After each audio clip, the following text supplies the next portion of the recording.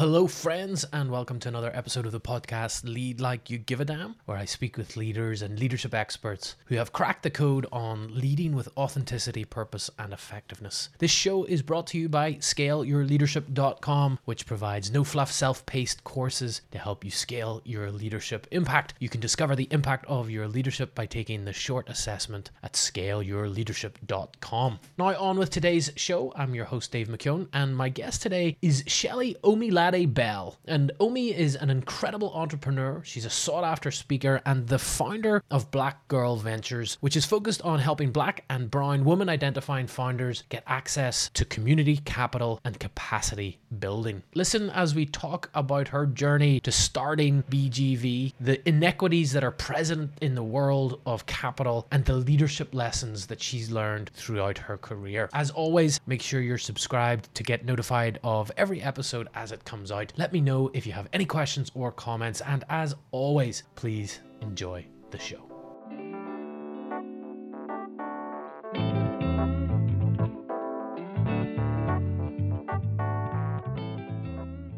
Well, hey, Omi, thank you so much for being here today. How are you? Hey, thank you for having me. I'm great. How are you?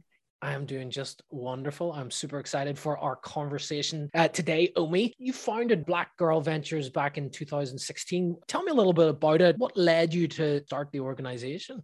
So Black Girl Ventures, we work to create access to capital, community, and capacity for Black and brown women founders. And we have a couple ways we do that. We have a fellowship program that stretches across the country, and it's focused on leadership. So we focus on helping more people get to the table, the quote unquote, table, because we know that that's what's necessary to really push things forward. We also have a Next Gen program, which is for HBCU students. So students who attend a historically Black college or university. So college students that are interested in entrepreneurship or have entrepreneurship endeavors already. And then we have our BGV Pitch program, which is our signature program, which is what most people know us by because it's unique. We help women get access to capital by using a sort of rent party model. And so, which is a part of Black history, actually. So in the early 1900s, Black people migrated to Harlem and white landowners raised the rent, and Black people threw parties to stay in their homes, and then they would pay the rent using an admission fee.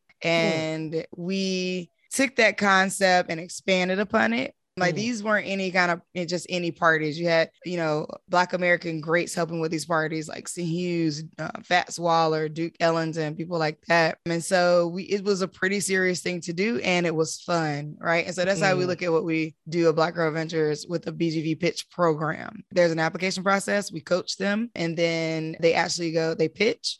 We have our own software, our own unique custom built software that handles the voting and the donating. So you can watch the pitch and then watch several pitches, and then you vote with your dollars for the founder that you like best. And then we help influence alongside them. So to date, we've funded over 270 women. We have efforts across about 12 cities and growing. We have our founders represent about 10 million in revenue and about 3,000 jobs. And our total impact at this point is way over 100,000 women. So, it's been an amazing journey. So what do you do on Thursdays? This is so much. This is an incredible. Go ahead. No, I was going to say, you know what? Like, that's such an interesting question. And I wonder how, executive, I know you were joking, but people never really ask me about the actual day. You know what I'm saying? Like people are always like, what did you do over the course of this whole last 5 years? And I'm like, I'm trying to push that into a 30-minute block, All right. That's incredible. So what led you to start it in the first place? Tell me a little bit about that journey. So I've lived multiple lives. I've had so many different, I'm a career switcher. Honestly, I'm just not a good employee. Every time I get into a job, I'm like, this could be better. And then the people don't actually want to do anything about it. And so I find myself being like, it sucks here. Y'all don't want to be better. Right. And so I was a K through 12 teacher for a while. I worked in workforce development. I'm an engineer in training, so my degree's in computer science. I taught computer science to high school students for a while. The first woman and the first Black woman computer scientist in the city of to teach in the city of Alexandria Public Schools. Wow. And so, it was I just realized that, through building business myself, because I had several companies over the course of the years between web development, marketing, even called myself a private eye at one point. That's a totally different podcast story. But I landed on a print shop, like after doing lots of things and, from patent examining, at PTO to, running my own art organization, I landed on a print shop. And my first set of t-shirts sucked. Nobody bought it. And then the second set was called Made by a Black, and it took off. My mom invested her retirement. I used my tax returns to buy my own machines. I went from printing t-shirts to printing like merchandise and getting contracts with like Google and Amazon to do printed merchandise for them. And so through all of the things I had done, which I was just calling it career switching or pivoting or, whatever the buzz term is for someone who doesn't stay in a job for 30 years, I was that person. And so if you're that person out there, definitely don't feel guilty about that, because when I look back, all of those skills made me a really, really great business owner. Right. Yeah. Fantastic. And so what point though did you wake up and go, you know what, I'm going to put this all into a program to help other Black and brown women launch their own businesses? Well, the news came out. So I was, living what became a better, because, the beginning of the business, you ain't living your best life. But after I'd grown the print shop, I was living it up, I guess you could say. And the news came out that Black and brown women founders were not getting access to capital, and that women in general were receiving less than 2% of venture capital, and that Black women were receiving less than 1% of venture capital, and then stats around like having trouble getting loans, just things that women were going through. A lot of studies has started to show some of this information. And so honestly, it was a really simple thing. I was like, oh, wow, I could do something about that. And so the first BGV pitch program was 30 women in a house in Southeast DC. I cooked brunch. We're all in the living room. 4 women pitched their business. We voted with marbles and coffee mugs. Now we have custom software. We fancy. But when we started, it was marbles and coffee mugs. If you like that person, you put your marble in their coffee mug. And that's how we decided a winner. So, I mean, it really was like in response to understanding the gaps that women were facing in developing businesses. I think marbles and coffee cups would make either an excellent album title or a great name for your autobiography when you come to write it. Oh my goodness, marbles and coffee mugs. That is a really, you know what? That's a good idea. So tell me about then some of those challenges for Black and brown women. Why is it the case that they weren't and they still are not getting access to capital in the same ways as other groups? It's not a simple answer to that. The simplest way I can make it is that history has not been kind to women in general and has not been kind to marginalized communities, Black communities. Development of the finance industry over the course of history just did not include women in every step of that, and did not include Black people in every step of that. So imagine, like a person being white and male, you were included from the beginning of the history of finance. Like, it was created by them in some ways, for reasons that would help them manage what they were doing. Right. And then the rest of the world had to just fold into that. And so, but not only did the rest of the country have to fold into it, there are also like legal disadvantages or like the laws that say that women couldn't have a bank account or couldn't buy property without a man. Laws that would say that Black people can't, sit at the same lunch counter. Black people can't make the same wage. Black people can't work the same job. There were laws there, right? And so it's like, but then, after fighting and years and all that, okay, then the laws changed, but there's still the remnants of what that created, right? And so it's like, an area, it's like having a really bad storm hit, things won't be the same after that, but things can get back to some level of normalcy, but they quote unquote a different kind of normalcy, but they won't be the same. And so I think like the easiest way to kind of say it is just like history has not been kind. There have been historical legal disadvantages for people of color and for women in general when it comes to finance. And so, now it's like, hey, I want to start a business too. Okay, well now legally you can, right? Like Right. now it's not, nobody's holding you back from doing that. The law, per se is not holding anybody back from starting a business. Okay, cool. But what, all the other things that the law did hold us back from impedes upon the capital that we would have now to For sure. invest. Yeah. And do you think that the industry is changing? Is it becoming more favorable? Is the work that you and others are doing, is it having enough of an impact? I'm thinking specifically around funding here for Black and brown women. Is it changing? I believe that change is happening. And again, it's a little bit complicated in the sense that money from the investment standpoint doesn't move fast. So with what we do at BGV and being able to have the audience vote with their dollars, essentially, we're becoming a catalyst. We're like speeding up the rate of people getting funded. And so a lot of times people in general want to focus on the dollar amount, like, oh, it was just $500. And granted, people get more than that through our competition. I'm just things I faced over the course of building it. Oh, well, these are low amounts of money. And it's like, they're low amounts of money if you put them in the pool of money that was easily accessible to certain groups of people over time. But when you put them into the hands of someone who has been historically marginalized and they can go and run $500 worth of ads, like you have now created sustainability in a way that you may not have accounted for. Right. Yeah. You're just short circuiting that process and that path. So you're saying like you could play this long game and you might come out with something much larger, but you probably won't. But through what we're doing here, we're short circuiting that and we're getting you moving in a direction sooner rather than later. Yes. I love that. In fact, I'm going to use that and I'm going to act like I came up with it. Do it absolutely. Steal it and use it as far and as wide as you want.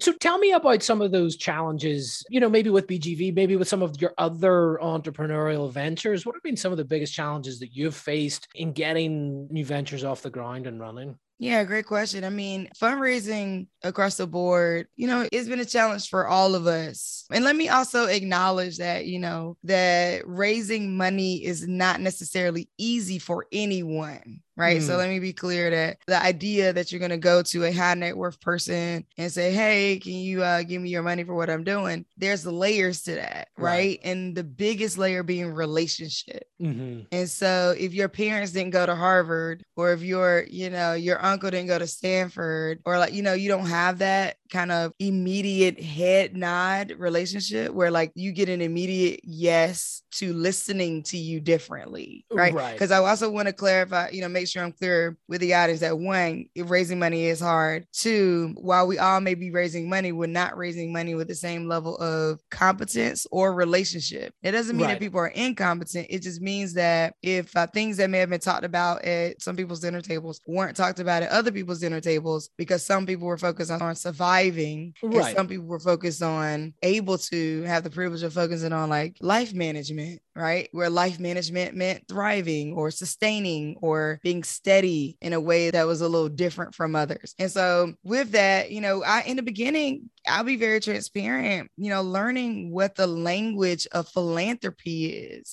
because philanthropy for me was like giving money at church growing up.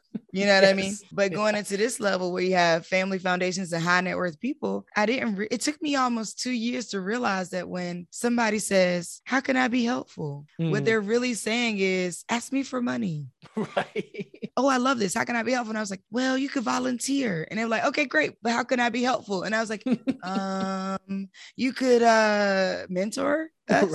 Oh, okay, great. But how can I be helpful? Like, I did not understand why people kept saying, how can I be helpful? And I realized that the language of philanthropy cannot assert that you don't have something. It can't do that. That's not nice. That's not the way it works. That's too confrontational. It's culturally, quote unquote, wrong to assert that you or assume that you don't have money and that you need me or that you need mine.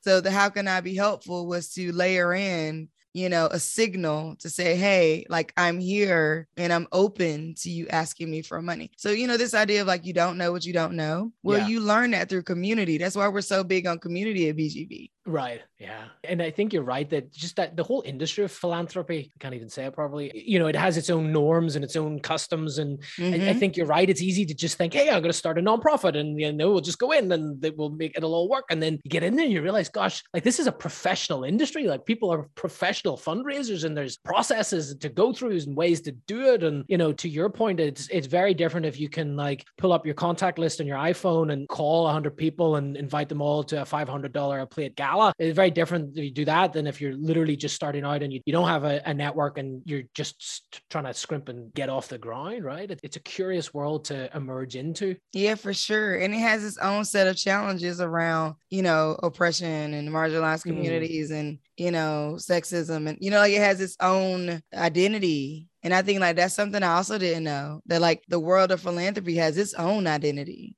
The same way that the world of banking does, or the world of venture capital does. Like it is its own thing. And the way that you have to move in it has its own culture, right?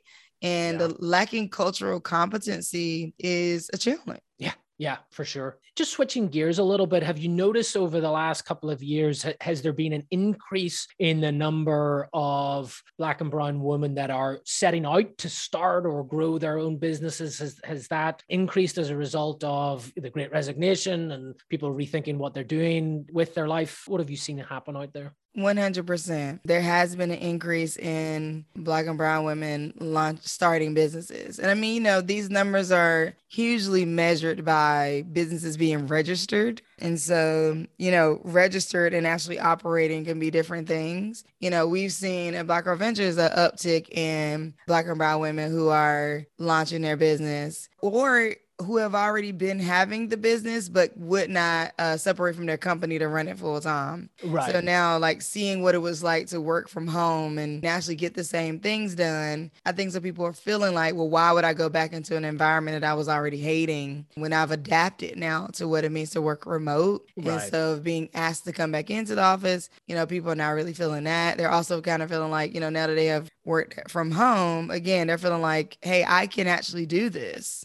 I can balance multiple things. I just did it for a whole year. So clearly I have more skills than I may have allowed myself to feel or use. So yeah, we have seen an uptick. I think, one of my concerns for all of the businesses that are starting up is just ensuring that they understand sustainability, right, and ensuring that corporations are actually ready to hire the entrepreneur mindset in a way where somebody who has actually built something and run a company. Right. Because, that you sort of lead on to what I was thinking, which is surely not everybody that comes across your desk or applies for one of your programs has the necessary skills or mindset or behaviors or characteristics or whatever it is to make that a success. And I think that particularly when we go through these mass periods of upheaval where people are rethinking what they're doing, happens at the lowest point in the market and happens quite a lot in the highest point in the market, where a lot of people go, I'm just going to go out and start something on my own. But there's got to be a set of characteristics that you're looking for that you think will have that sustainability, that long-term ability to lead a business. Yeah. What are they? Yes. So there's a few things, right? Because in the world of finance and in the world of venture capital, there is a pattern matching thing that happens where the idea of the person who is male, who can backpack across America with a toothbrush and one pair of underwear is showing more grit than a solo founder who something from scratch. Like this idea is just all off, right? Like that perception is it needs to end. So we do look at the resilience of the founder and their understanding of business. Right. For our pitch program, you have to be at least 1 year in business and generating some revenue. We want it, our goal is yes, we're being a catalyst, but we want it to be helpful. We want to create jobs and we want to sustain jobs because, even with great net resignation, there's some people starting companies, but there are some people who want to work for more meaningful companies. Right. And these small business owners or startups will be that batch of folks. So we look at what, with our help, what do you have the ability to do? We also help people get into retail. And so that's another, because for us, if you get customers, that's the best kind of capital. Right. Yes, right? For sure.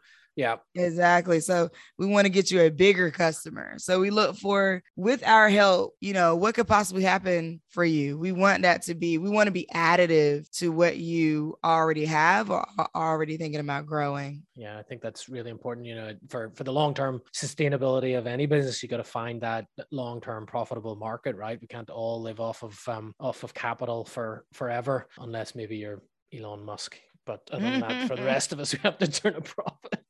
So tell me, what are the biggest leadership lessons that you've learned throughout everything that you've done? What does it mean to be a great leader to you? To be a great leader, you have to be intuitive. I think that there's a secret sauce to the greatest leaders that is human-centered, empathetic, and intuitive. And intuition for some is a mystery, and for others is a je ne sais quoi. Understanding that being able to follow your gut, trust yourself, and then be the kind of leader that other people can trust your gut. So I think, to me, the sign of the greatest leaders is that other people trust your gut. Right. Yeah, because I think you can be in charge. And there's a difference between being in charge, means you have the power and authority to make the decisions. But there's another thing to be a leader. Mm-hmm. And, it's like I said, it's that intuitive know-how, the ability to listen, be present, and then move through problem solving in a way where everyone moves with you. So what is next for you? What are you most excited about?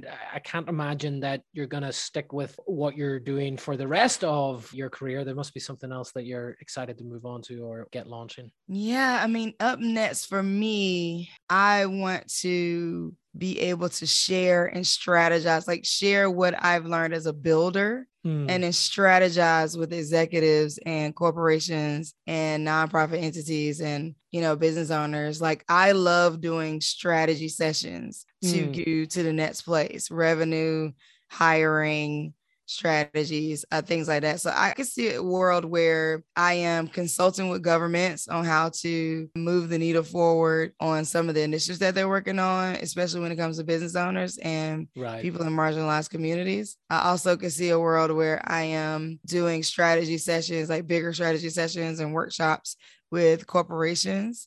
And, I also love doing content. So, I'll be doing, continuing to do more and more content in different ways. We have, with our partnership with Nike, we have murals that we put up. And that's we're using these murals to tell the story when we're not around. We're using art as a form of communication.